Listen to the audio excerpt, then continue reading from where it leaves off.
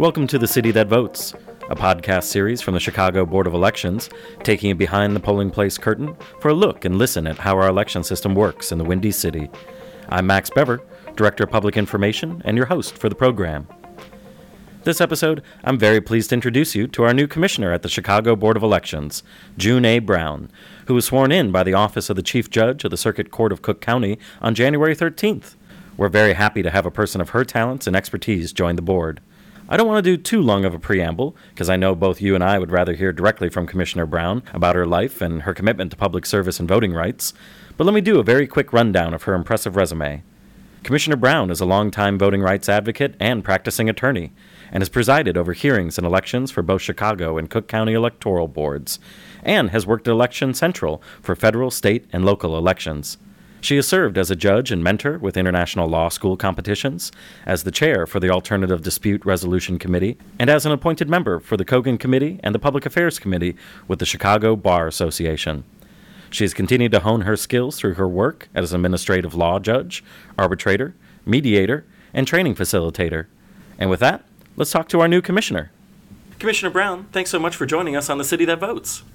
Thank you for having me. Commissioner, so you've really got an amazing resume and an amazing story to tell, so I'd really like you to just say it in your own words, but tell me about growing up in Alabama and how you became involved in fighting for civil rights in the first place. Well, I think that growing up in Alabama has been really a plus, and I know everyone doesn't say that, but I was exposed to so many things from a young age of young people and all intergenerational people fighting for the civil rights of everyone. And so while we may not have gotten in-depth conversations, we knew that there was something important going on. And a lot of the college kids were very engaged at that time.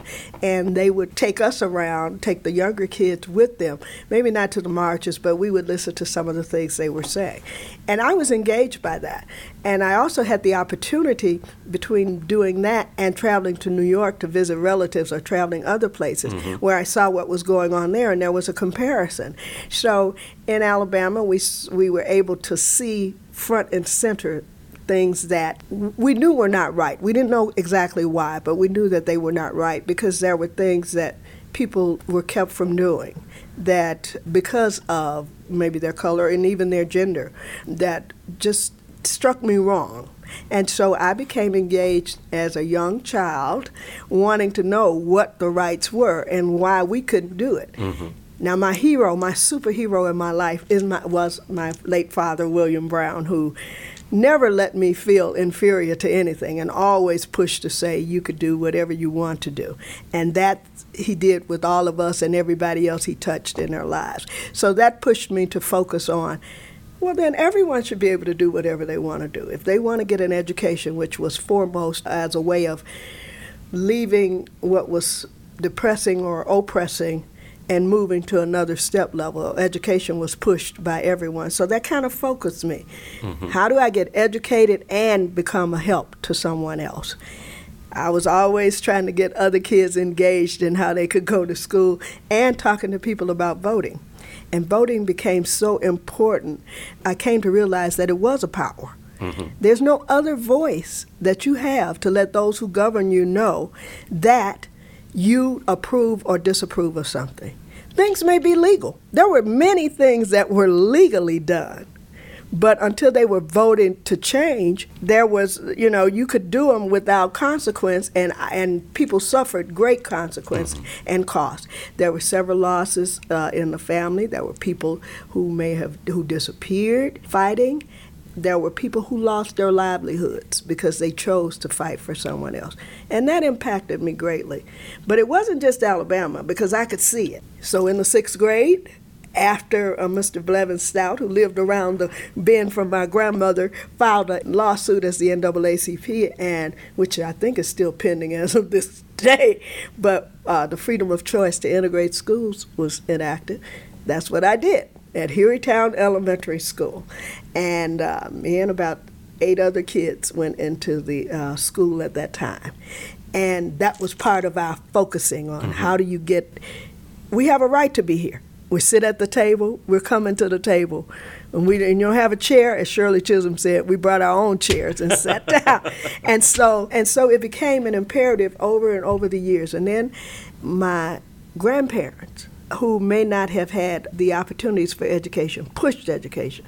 I saw my grandfather, who at that time it was 67, because in 1967, and had to mandatorily retire from his job at U.S. Steel that he'd worked at for 44 years. But what he did that was most important, he still worked with the community to try to make things better, and he went back and he got his third grade certificate. We had a huge part, because he put it in our minds, education and then doing something for someone else, moving people forward. Then I saw another family member. They lost their land through eminent domain, and it was it was legal, but there was no voting rights because they were gerrymandered out of the voting of that area. So it was taken away, and I never saw them regain that land, because land is precious there too. And so as I worked to make myself a person that would give back, I also wanted to focus on being sure that someone else could come along, and the civil rights was the way we were able to do that. It's really an extraordinary way to put that, and such an amazing story. It sounds like your education and that commitment to public service really started at home for you then. You've also mentioned the passage of the 1965 Voting Rights Act making a big impression on you as a child. Well, I'd seen in 63 where people were marching, taking buses, wagons. I saw a wagon, honest to God, come through Birmingham. I don't know where it was, but it was on its way to Washington. And then we saw people being hurt. As I mentioned, Mr. Blevins Stout before. Nicole Hannah-Jones wrote about him in the New Yorker in about 2017. And I was like, I know these people. These are people that I knew who impacted my life. And that 1965 Voting Rights Act was such a time of celebration. I mean, I didn't really know what it fully meant, of course. I didn't know it was undergirding the 14th and 15th Amendments to make them active, but I knew something was exciting, because when it was time to vote, every time, I remember my aunts, my great aunts, my grandparents, they dressed up to go vote. And I was reminded of that when I saw that after Mandela was released in South Africa, the people who stood in the lines to vote. They did that in the South. The grandparents would put on their Sunday best. Everybody dressed up. They stood in line. The young men would have on the little white shirts with the black skinny ties. They stayed there until they could vote. Now, what may be disheartening for some people after time is that in 2022, or 2020 at least, I saw that again in Atlanta, and I don't think we should be seeing that. I just think that was such an exciting time, and I knew how important it was to them that the 1965 Act gave them that actual right. For many who may never have had it, I've actually have in my possession at home a poll tax receipt, a few of them. My godmother here's father in Arkansas paid poll taxes, but I'm not sure he ever voted. I know people who took literacy tests who had learned it, who the freedom schools and the students, it wasn't just in Mississippi. The college students would come back and teach other people about it to get them ready to vote. Until 65, they still couldn't do it. And they knew the Constitution better than the people who were asking them the question. They asked them questions like, how many jelly beans are in this jar? They actually did that. And people were telling me that, and you would see people who had been beaten for asking the question, or you'd see people being arrested in a car where they were the passenger because they may have been in a march and someone was bringing them home. So 65 kind of gave this new spirit of, I could see the lightness, and I never knew them to really ignore voting. It made a difference to them because they knew the power of that vote and that voice. It gave them a voice about things like, is there going to be water in this area? Can we go in and out of places? Although 64 was the public accommodations and some of the issues for civil rights, 65 gave it voice. Unless you can have public accommodation, but if it's legal for you to leave it like it is and there's no voice, it doesn't change anything. And I think that's what everyone who's still looking at it and saying, this should be a God-given right. 65 should not have had to happen. 65 is from the genesis of the Federalist Papers. Let's go back. That's where the country started. The 57 Federalist Papers said it must be for the greatest good. The rich have no more right to vote than the poor, or the haughty no more than the humble. Mm-hmm. But we all have to have that right to vote. And that wasn't ever effectuated in our time, but it was something that 65 made real again. You had the 14th and 15th Amendments coming up, 13th, 14th, and 15th Amendments, giving citizenship and equal protection and due process. But they weren't effectuated until 1965. Mm-hmm. And I think that's what made it so powerful and so impactful. And any of those of us who were exposed to it or taught about it, it changed our focus of what voting really means. And that's my concern today, is that we have to keep that in our head, what voting means, not just to based on race, gender, but also to all of us as a voice to tell those who govern us what we really want from them. Yeah, the power of your own voice as your vote. I mean, I was particularly struck by what you said during your swearing-in, Commissioner, about the right to vote is a precious promise. Why are open, fair, and equitable elections so important to you in the first place? Well, again, my voice should be heard, and it shouldn't be blocked, and I should have access. The barriers that are being put up or that remain should be gone, should not have ever been there. Mm-hmm. I have a right as a woman, as a black woman, as a seasoned black woman now, is to tell those who I've sent to represent me, this is what I like, this is what I don't like. And if you hinder me through the vote, how else am I going to tell you? I can scream it, or they can take polls and look at it all they want to. But until that vote is effectuated, and I say it out loud with whether you stay in or you're removed, it doesn't become real. It doesn't have consequence. Mm-hmm. And so I think everyone should have fair elections. I'm all for it. I want integrity in everything. People who are eligible to vote should have that right to vote. And there should not be barriers put up. Some of the restrictions that we're seeing now are quite concerning and disconcerting. Mm-hmm. However, I don't think that they are insurmountable. I think that there are ways that those who stuck it out in the before Jim Crow and on through and from the existence of this nation will continue to push forward, to do the things that are necessary to make sure and ensure that this precious right and promise maintains. That's what when I stated the Federalist Papers, that's what they did. Mm-hmm. They said, you have this right. I believe it. Certain people believe it, and we've got to make sure that it's maintained. Let's make sure everyone believes it. Well, Commissioner, you talked a little bit about those barriers. Can you tell me a little bit about what you foresee as some of the biggest obstacles facing voters right now? Yes, I think apathy, discouragement. Because some people, not only just young people now, but even people who know better, are saying, what difference does it make? Mm-hmm. You know, my vote doesn't matter. Well, we've heard the stories, and I don't have it right off the top of my head, but there are several stories where one vote made a difference. To this day, we see things by 2 votes, by 3 votes. Very close, very close. You think that'd be proof enough at this point? You would think that people would say, my vote does count. And for whatever bit it does count, we need to make sure that it's there. If I can get it in there, if it's administered properly, I want it there. That's what I want. I don't want anyone to block me because I have that right. That is a right.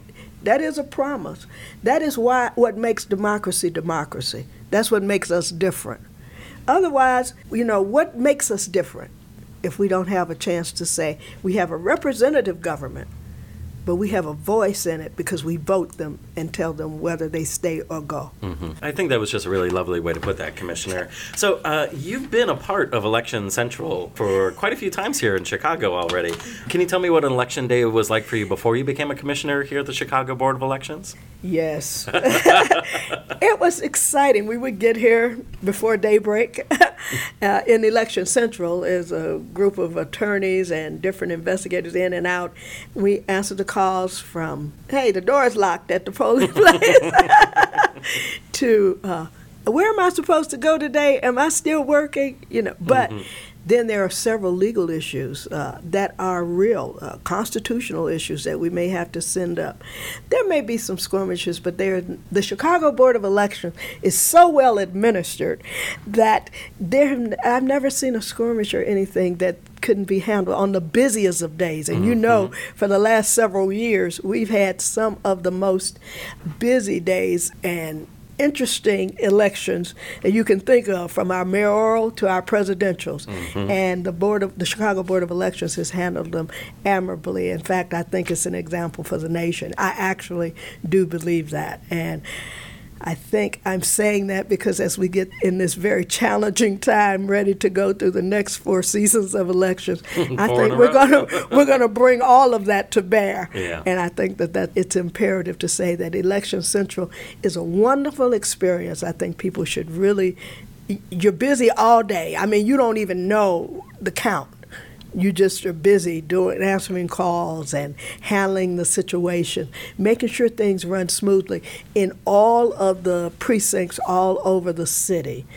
And it's a great time to collaborate, and I think it's been very, very good for my growth.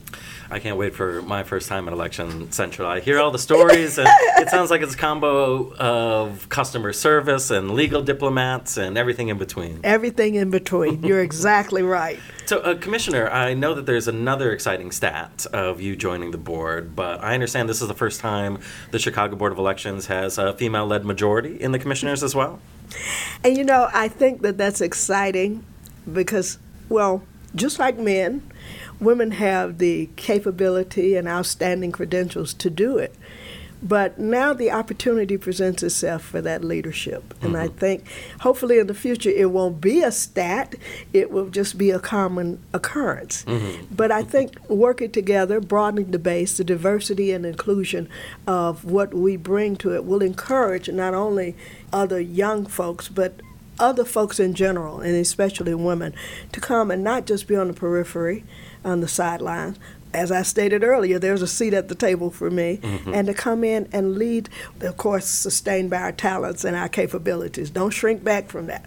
Advocate, speak up, say, don't allow others to shut you down. Say that this is what needs to happen here, and make sure that we maintain that promise of fair, free, and open elections. That's a great way to put that. We can celebrate this, but hopefully we can get to where it's just a big shrug eventually, right? Absolutely. Well, Commissioner, I've got one more question. It's another one of the magic 3 questions. Okay. But, what are your 3 main issues you'd like to focus on as a commissioner at the Chicago Board of Elections? I would like to focus on, and I think we may have touched on them as we were talking, but education, because I think that's imperative. Once people know about that power, to change housing issues, to educational issues for your children, for yourselves, banking, money issues, you impact all of that through your voting. So we've got to educate people about that. Then we've got to reach out to diverse groups, but not just diverse groups, reach out to everybody. We're all diverse. We bring something to broaden that base. And I think that there's outreach here. We have community engagement and outreach, but keep going and enhance it and move it further. And I think different personalities bring different things to it. And also, get out the vote. We got to tell people, no matter who you're voting for, our focus is that you vote. We want you to vote. We want to make sure that you have the opportunity, the access, no barriers, make it flow and keep it going, but vote. That is what we want from every citizen that we cover and who's eligible to vote. The Chicago Board of Elections is excited about making that opportunity available. Well, thank you, Commissioner. Well, it sounds like we'll be working together very closely over the next 2 years and quite a bit on our plate heading into these next 4 elections. But I know that I've said it over and over, but we're so very grateful to have you join the Board of Commissioners, and I can't wait to get to work with you very soon. Me as well. I look forward to it. I love your energy and the things that you've done, the information that you've put out. It's been totally exciting and excellent, and I look forward to doing great work with you. Thank you, Commissioner. You're making me blush. But thank you so much for joining us on the podcast today, and I'm glad that our listeners have gotten this introduction to you and your life. I'm glad to meet every one of them, and I can't wait until we see each other and we work together again. Thank you so much to Commissioner Brown for taking the time to speak with me and for her continued dedication to public service and the voters of Chicago. I will also use this moment to give listeners a quick reminder that election judge and coordinator applications will be available starting on March 1st. If you're interested in serving as a paid judge or coordinator, please visit www.pollworker.chicagoelections.gov.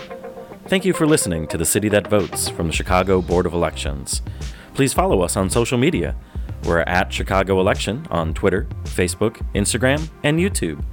And leave us a review when you've got the time, or contact me at communications@chicagoelections.gov and let me know what you might want to hear and know more about behind the scenes at the Chicago Board of Elections.